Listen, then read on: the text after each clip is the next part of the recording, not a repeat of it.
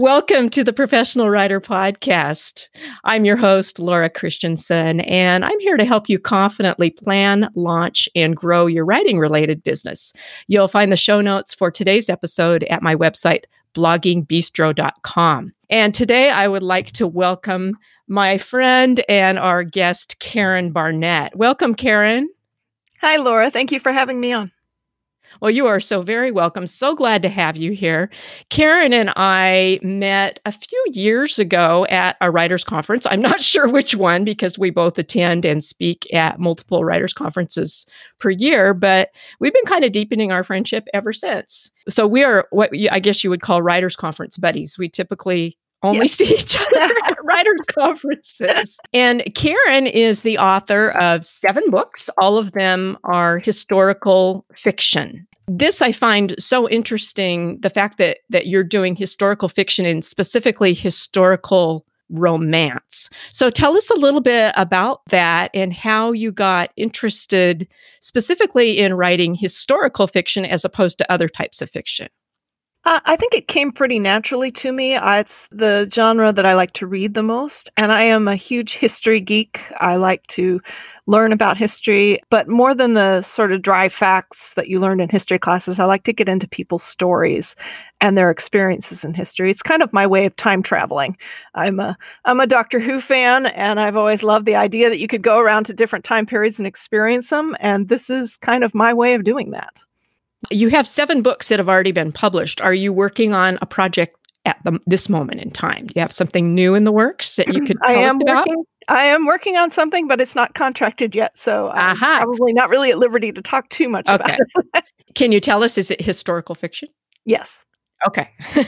So you're staying with that same genre. Mm-hmm. A couple of years ago at the Oregon Christian Writers Conference, I was teaching a workshop called Plan Your Dynamite Website. And you were one of my star students in the workshop because you came, you sat in the front row, you asked really good questions, you took lots of notes.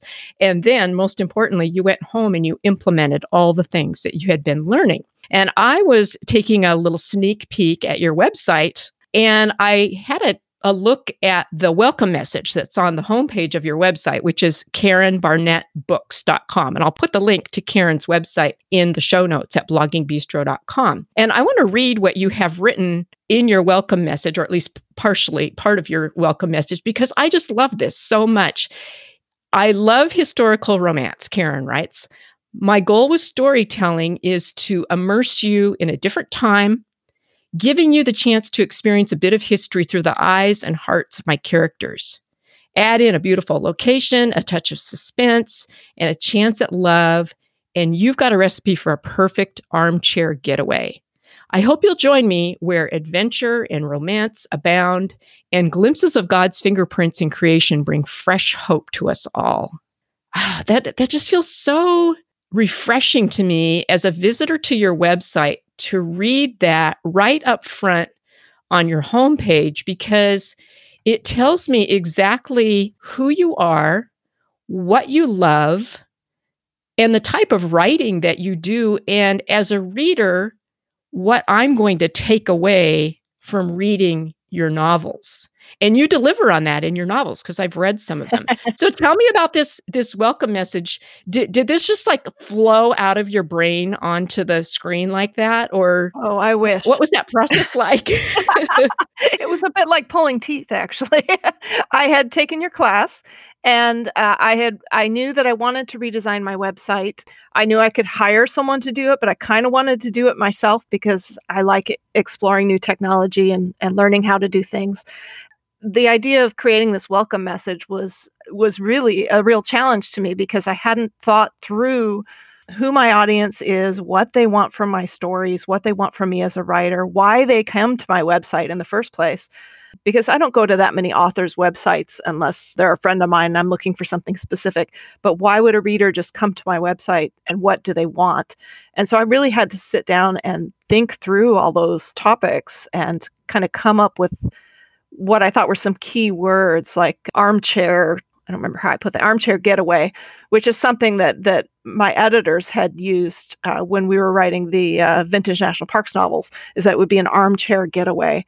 And these phrases that would really set people in mind of what I write, and I wanted them to say, yes, I want that. We have busy lives, and we've got so much going on, and I'm picking up this novel because I want to slow down and escape. And so it was kind of a matter of just a lot of soul searching and a lot of thought as to why anyone would read my books in the first place. So the process you went through is you figured out who your ideal reader is. What is that person looking for? And you said they're looking for kind of an armchair getaway, which I love. And your books are perfect armchair getaways. What is it that they want? Why did Right. they come to your website? Right. And what type of experience do you want to give them? I think that's key too, because you're starting that experience in that copy that's on your website, especially for people who really don't know who you are. Like maybe they met you just in passing at a conference or somewhere, Mhm. and they go to your website because they vaguely recall meeting you and they want to learn more about you. And then they see that you're going to immerse me in a different time. You're going to have a beautiful location, a touch of suspense, and a chance at love in your novels. And I go, as a prospective reader of your novels, I'm like, oh, yeah, that's exactly what I was looking for. That's exactly the type of novel that I feel like I want to read. I think you did an admirable job of fleshing out what I would call your brand message or the promise that you make to your readers there. And not only do you flesh that out really well on your homepage and all throughout your website, it is also displayed in the content of your books.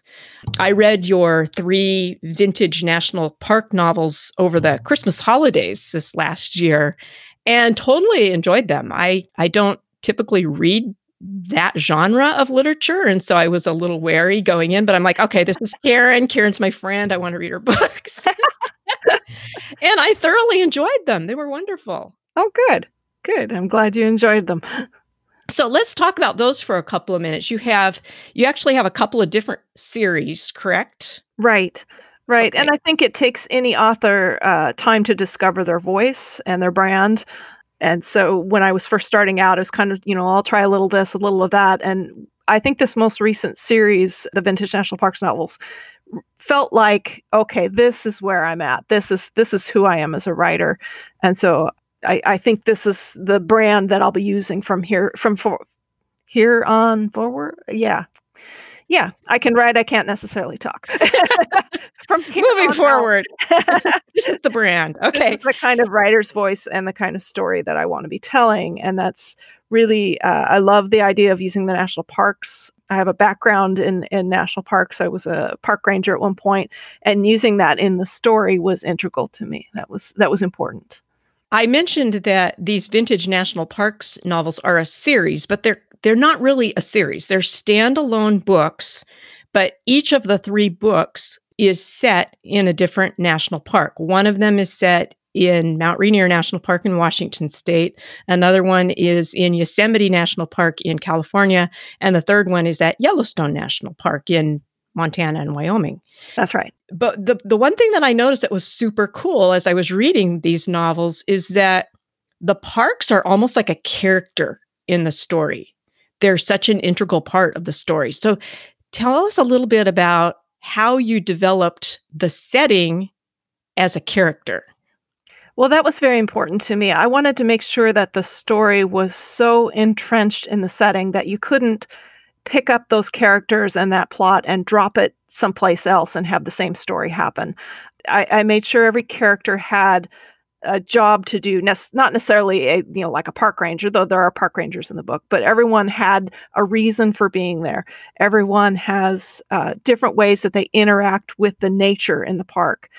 Sometimes in a positive way, sometimes in a negative way. Sometimes the park is almost a villain toward them or an antagonist. Other times it's a grand escape to go to this park. So each character interacts with the park, and the park, what is going on around them, pushes the story forward. Because I just didn't want, a park could be just a pretty background to set a story. But I wanted Mhm. to make sure it was so important to the story that it was, like you said, it's like a character. You couldn't have this story without the setting. Now, did you actually visit each one of those 3 parks in order to do research for the stories? I did, I did. I worked at Mount Rainier, so that was fairly easy research for me. I still went and refreshed myself to, remember what, that section of the park was like and to do some historical research on the ground there. But I also, I went to Yosemite, I went to Yellowstone and did research in both of those. It's, so tragic that an author has to go and do that. Oh, yeah, I know. That's Yeah, hardship. that tax deductible travel and, but no, it's to me, it's important to know what the park feels like, what it smells like, what it sounds Mhm. like. People know their parks. People know their favorite park, and, maybe they've been there every year with their grandparents, growing up, and they've gone every year their entire life, and if I expect to write a book set in that park, I need to know it as well as they do. So Mhm. I learn it's like a crash course every time I go to a new park. I hadn't thought about that, Karen, but that's so true. Sometimes I'll be reading a book that is set in a location where I have spent a lot of time. Mhm. And so I'm visualizing a map of that location in my mind as I'm reading. And if the author gets something incorrect, I'm like, no, no. It kind of pulls me out of the story because I'm thinking, no, that doesn't exist, or they got that wrong, or something. Just it could be something minor. But for people who have spent a lot of time, and boy, you're choosing places where a lot of people have visited those Right, locations right, too. and that sort of scared me a little bit, and I wrote the first book set at Mount Rainier, and I was very, maybe a little arrogant that, "Oh, I know this park really well. I grew up nearby and I worked here," and, no one knows well, people know it, but I felt very confident writing that book, and then to turn around and write Yosemite was terrifying because the way people interact with Yosemite down in California is even more so, I would say, than how we grew up with Mount Rainier up in Washington. But in Yosemite in California, people visit that park over and over and over, Mhm. and they have memories of being at Camp Curry and going on the ice skating rink or swimming in the river and, all the different things that people do there. And it's like, if I don't get that right, they're going to Yeah. know. I'm gonna get Yeah. letters. Now, have you gotten any letters, or have you been pretty accurate? I don't think I have gotten any letters. I've gotten a lot of letters saying, "Oh, I saw the fire," because the Yosemite Firefall is something that I Mm. feature in the second book, called Where the Fire Falls. And it was a historic event that they actually pushed, burning coals off the top of one of the cliffs in Yosemite just about every night as sort of a spectacle to entertain the campground below. And they did that from around the turn of the 20th century up to about 1969. And so a lot of people remember it. Mhm. And, even my dad remembers seeing it at one point. And so I get people who come up to me at, book clubs and book signings and say, "I actually saw the firefall. Thank you for including that in the book." So that Oh. feels really neat. That is so cool. And, I was fascinated by that because I think, why does the book have this title? And why are they talking about this all the time? Because I wasn't familiar with that. Yeah, And so for me, it was very much a learning experience to read the book about Yosemite and the fire falling. And as you were telling those parts of the story where that event happened, it was every night, right? That they did it it. was. It, Yeah, in the summer, it it was was, every night. I could just visualize it It's something you would because I never had, dream of them doing today yeah, in a no. national park. Like, But what? I having been at Yosemite and been at the place where that event happened, I could still visualize it happening in my mind. So I'm putting myself in the place. And I must say that I loved, loved, loved the Mount Rainier book because I live in the Seattle area and Mount Rainier is the ever-present force of nature that is looming on our skyline on every clear day. We always, when we can see Mount Rainier, we just say, the mountain's out. The mountain is out, yes. Yeah, love it. It's so beautiful, Yes, I've and seen huge. T-shirts that say, "Live like the mountain is out," which I've Yes, always loved that idea that, we're just gonna go about our lives as if the mountain is out, like, yes. that's all that matters.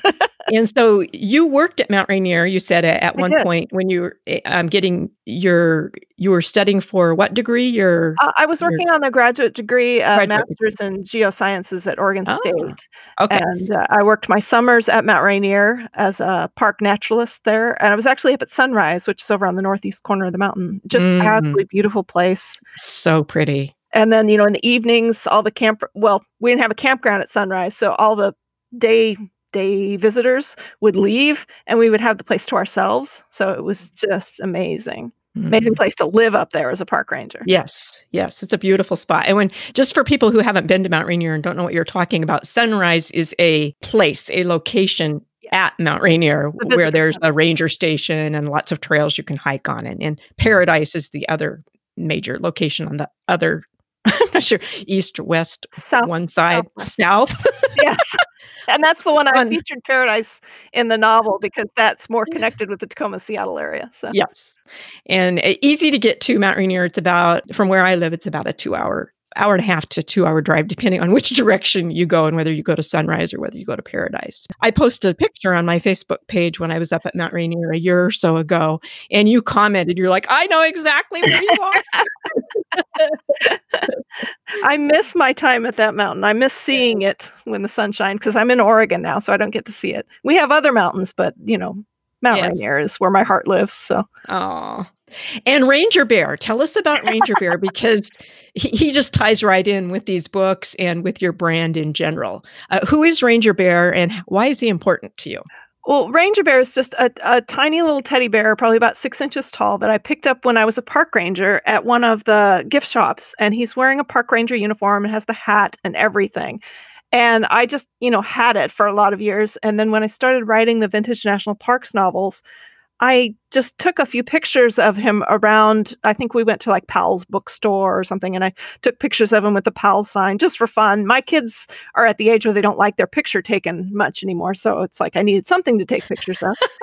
And a friend of mine, Rachel McMillan, who's another, historical romance author, Rachel said, "Ranger Bear needs his own Instagram account." And I thought, "Oh, that's kinda silly, but that might be Mhm. fun." So I started Ranger Bear underscore adventures, Ranger Bear Adventures with an underscore between. It just kinda took off, and we started taking pictures of him, when we visited different national parks, or I would take pictures of him sitting next to my computer when I was writing. And, he's got more followers on Instagram than I do, I think now. He has And 1,500 followers. He has oh more my god. followers than I do, that's for sure.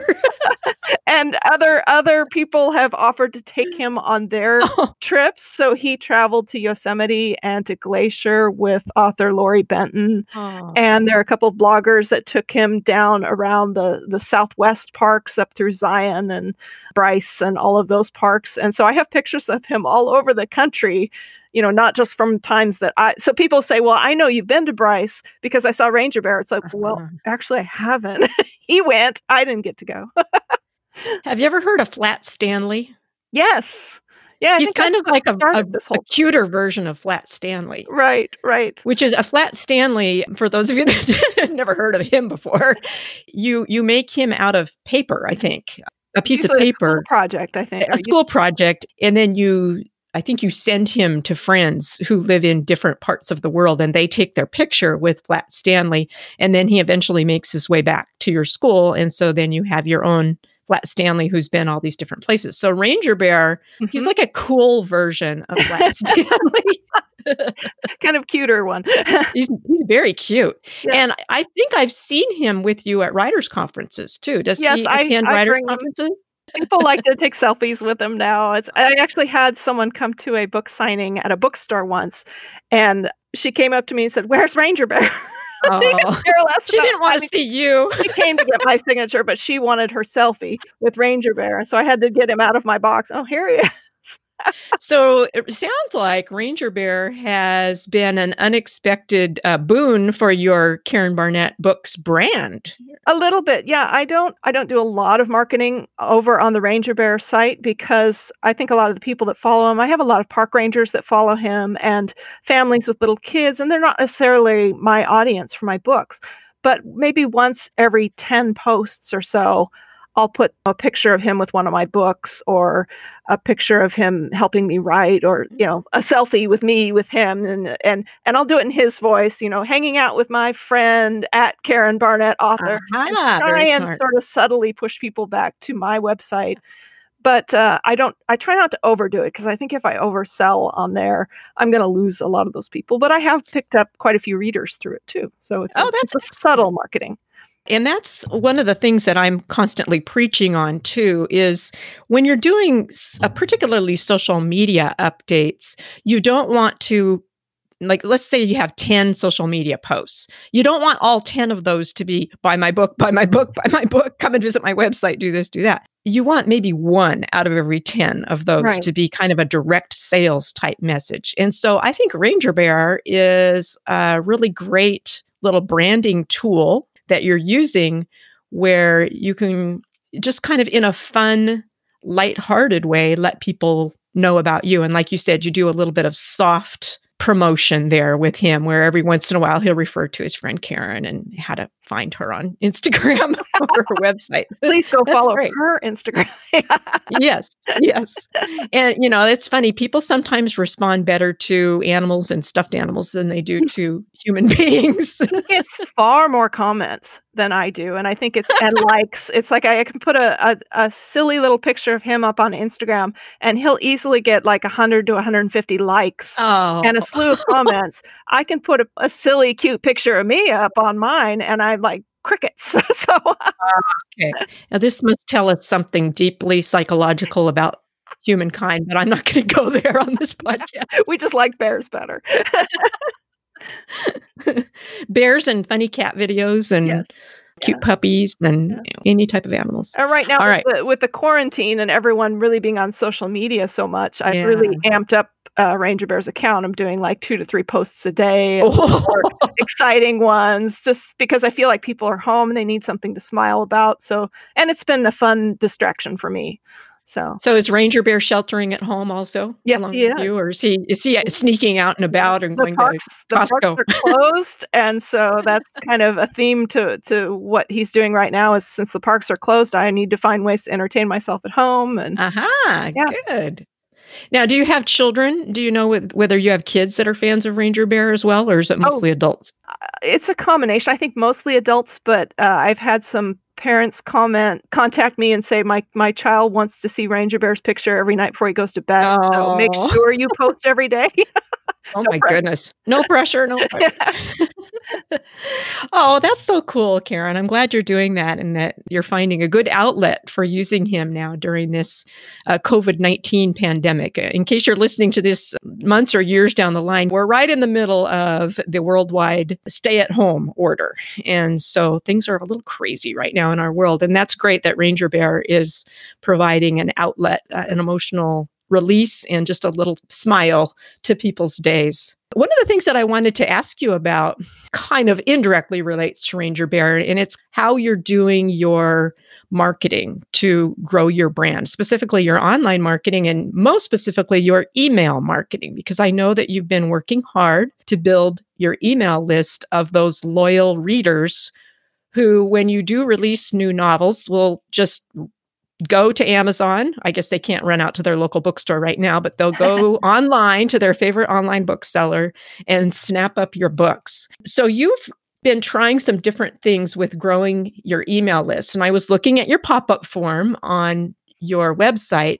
And in addition to doing the updates about your new books and so forth, you also have some bonus downloads that you provide. You have a holiday novella called Christmas in Paradise, which is a follow-up to The Road in Paradise. Tell me about that and tell me about some of the other email marketing building strategies that you've been working with lately.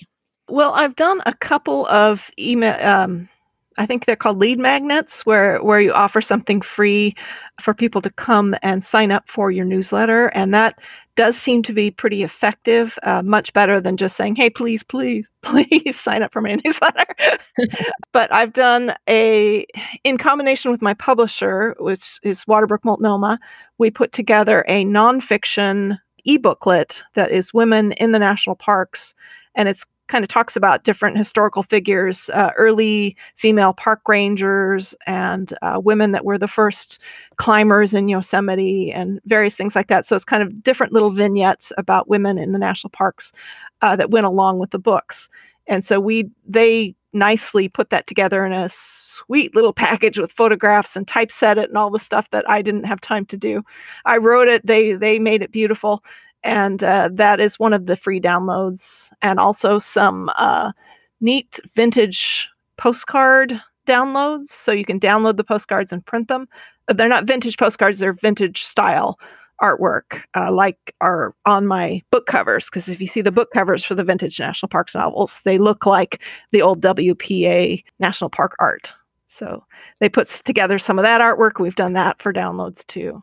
Are you doing those right now? Are you offering those? I've done each of those at different times. And I think right Okay. now it's just the Christmas in Paradise, which is a short story. Well, it's a little longer than a short story, but not long enough to be a novella. So I think I was calling it a novelette. Okay. Oh, those are great. So let me ask you specifically about the e-booklet about the early female park rangers. And you mentioned that Waterbrook Multnomah helped you produce that. Did you go to them and ask them for help with that, or did they come to you, or was it kind of a joint effort? I believe it was the marketing director there at Waterbrook that suggested it. I had a series of blog posts. I was doing blog posts about women in the national parks and kind of doing a different one each day. And she said, "Can we put that together as a little nonfiction download that we can give to your readers?" I think we originally put it together as as part of the pre-order campaign for one of the books. And so you would pre-order the book and then you would get this as a little freebie. And then after the fact, I used it as a lead magnet on my website. Oh, that's a great idea. So what you're doing is you were, in a sense, repurposing some blog posts, some content that you had already written, and then you were doing that in partnership with them. And so sometimes when you're working, this doesn't always happen, but when you're working with a traditional royalty publishing house like yours, sometimes they do have a budget to help you market your upcoming titles that are being released. And so sometimes they'll be willing to help with the typesetting and the publishing and the printing of items like that you can use as giveaways. And it sounds like yours was a downloadable giveaway. Yes. Correct. Okay. So there's, other than the typesetting, there's really not a whole lot. Turn it into a PDF, upload it to your website, and you're good to go. Right. I just thought so that's nice. The typesetting that they did with it looked particularly good to me. I like graphic design, and I felt like it was definitely a few steps beyond what I was capable of. So I appreciated that they did that and that I was able to use it after the fact. Yes, and that's awesome. And recycle it again. And I think readers notice that too, Karen, is when they download something, if it looks professional, there's just a little light that comes on inside your brain where you associate professionalism with the author. And you go, oh, this looks really professional. I want to hear more from this person because they present themselves so professionally in just this one little tidbit that I downloaded. So I think that's a good little tip. Work with your publisher if you can. If not, maybe hire a graphic designer, unless you have really good graphic design and typesetting skills yourself, which some of us do, but most of us writers do not. I include myself in that. I hire a graphic designer. Anything that is going to be public facing, my graphic designer helps me with. Okay, now one other thing I wanted to ask you about, continuing here with talking about lead magnets, is you did a special lead magnet promotion at Christmas time. I did. And that's when we originally started talking about you coming on the podcast, because I'm like, oh, I just love I just love what you're doing. I want to share that with my audience. Tell me a little bit about what you did and how that worked for you. Yeah, I was really excited about that. I think when I first contacted you on email about it was to say, what have you done to me? Because I had taken one of your online classes about writing email newsletters. And I've always struggled to write the email newsletter because it feels like, so many of us authors, especially when we write fiction, we don't know what to put in the newsletter. And so it's, a little, oh, this is what's going on with my writing, and this is a sale that's going on, and here's my favorite recipe, and here's a devotional thought, and here's a picture of my kids. And it kind of turns into this mishmash. You had said and you can tell me I don't remember the name of the class, but it was one that you offered online. Email Marketing for Writers, 7 Days to Launch Your List. It's a free course. It is a wonderful course. I learned a lot. One thing that you said in there was to offer something of value. And so I was thinking, well, I do these downloads already, but Christmas was coming up. Wouldn't it be neat if they could have something physical? Like I could actually send them something. And so I've designed bookmarks for myself in the past. My publisher's done my last few, but I've done my own in the past. So I knew how to do that. And I like graphic design, so I can play around with that. So I thought I'll just hop over to one of these Overnight Prints or Go Print or one of these Vistaprint, one of these print sites, and I'll Mhm. design a quick bookmark. And I will offer that to my newsletter subscribers in a Christmas email, like, okay, send me an email and I'll send you a bookmark. So I put together sort of a Christmassy, wintry looking bookmark with a quote from one of my novels. And I sent out the email, and I remember saying to my husband, "Oh, this is what I'm doing. I'm really excited about it." And he said, "Oh, who's going to want a bookmark?" And I thought, well, I ordered a couple hundred, and if nobody wants them, that's fine. Not a big deal. And almost within a day, I had, I think, 150 people sign up for the bookmark. And I was like, I think that's when I sent you the email, like, "Oh, no. Like, how am I gonna afford the postage for all these?" But it was wonderful because people were so excited to get them, and it's just a bookmark. It was not expensive to produce. It was fairly simple. I actually did a Google form so that they didn't have to, I didn't wanna get everybody's emails. So I sent them to a Google form where they filled out their name, their address, all that goes straight into a spreadsheet from which I could make mailing labels because I wanna make this as easy as possible. And I actually, not thinking about the fact that a lot of people might sign up for this, I put little tick marks like, "Oh, do you want a bookmark for this book? How about for this book? How about for this book? And would you like a signed book plate to go in you? Which books would you like a signed book plate for?"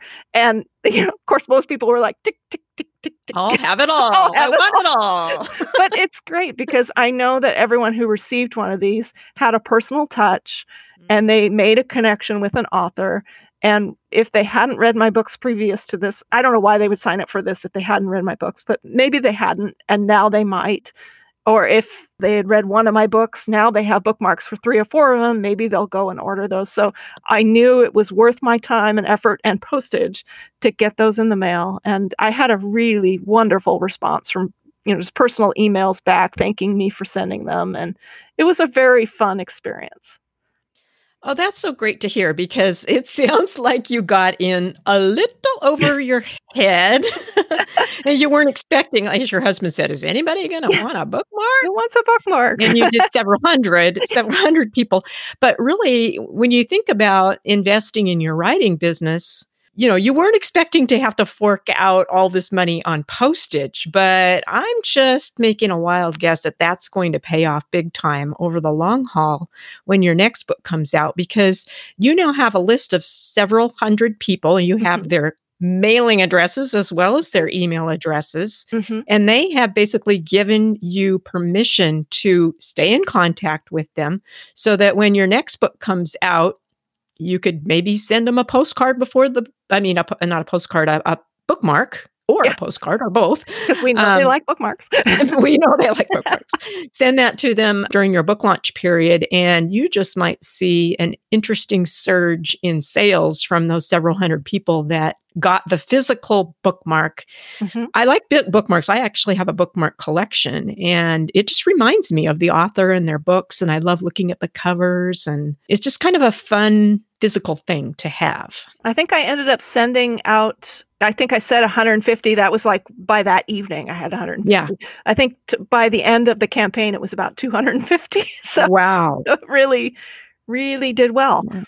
There's a lot of That's a really envelopes. great response. Yes. Did you have to hire people to help you address all those I got my envelopes? teenagers to There like, you go. "Okay, here, start This sticking is these why we labels have on." teenagers. Yeah, and my husband sat down with me after saying who'd want a bookmark, and he was stuffing envelopes. Oh, good for him. I'm glad Yes. you put him to work. Oh, well, that's wonderful, Karen. And I think we're going to wrap up for today, but it has been so enjoyable to talk with you, to learn a little bit more about your writing, about what's kind of going on behind the scenes in your writing life, and some of the efforts that you're making to build your writing business that are really working for you. And I think that will help listeners to realize that it doesn't always have to be this big, spectacular thing that you spend thousands of dollars on. But what I hear you saying is that a lot of it is thought, is thinking about who your ideal reader is. And that's going to be different for each one of us, knowing them intimately, and then finding ways to connect with that person. Yes. Anything you would like to add to that or any final thoughts? Yeah, I think just as you said, forming a connection. I try very hard when I'm on social media to make sure I respond to comments and not just put up a picture, let people comment on it, and then go on to the next thing. I always want to be interacting and communicating because, these people are making an investment in you with their time, even if it's just a comment on Facebook or whether it's sitting down to read your book. They are investing their time in you, and I want to honor that. And where can people go if they want to connect with you and get on your mailing list, get those freebies that you have to offer, and meet Ranger Bear? Yeah, it might be a while before I do the bookmark thing again, but Okay. they can find me at KarenBarnettBooks.com, and that's Barnett with 2 T's, so Barnett, KarenBarnettBooks.com. And I have a tab on there for Ranger Bear, but you can also find him and you can find both of us on Instagram and Facebook and Twitter. His Instagram handle is RangerBear_adventures. Great. And I will put a link to both Karen Barnett books and our favorite new person or new bear, Ranger Bear Adventures in the show notes at bloggingbistro.com. Thanks again, everyone, for joining Karen and me today for the Professional Writer Podcast. We'll talk with you again next week.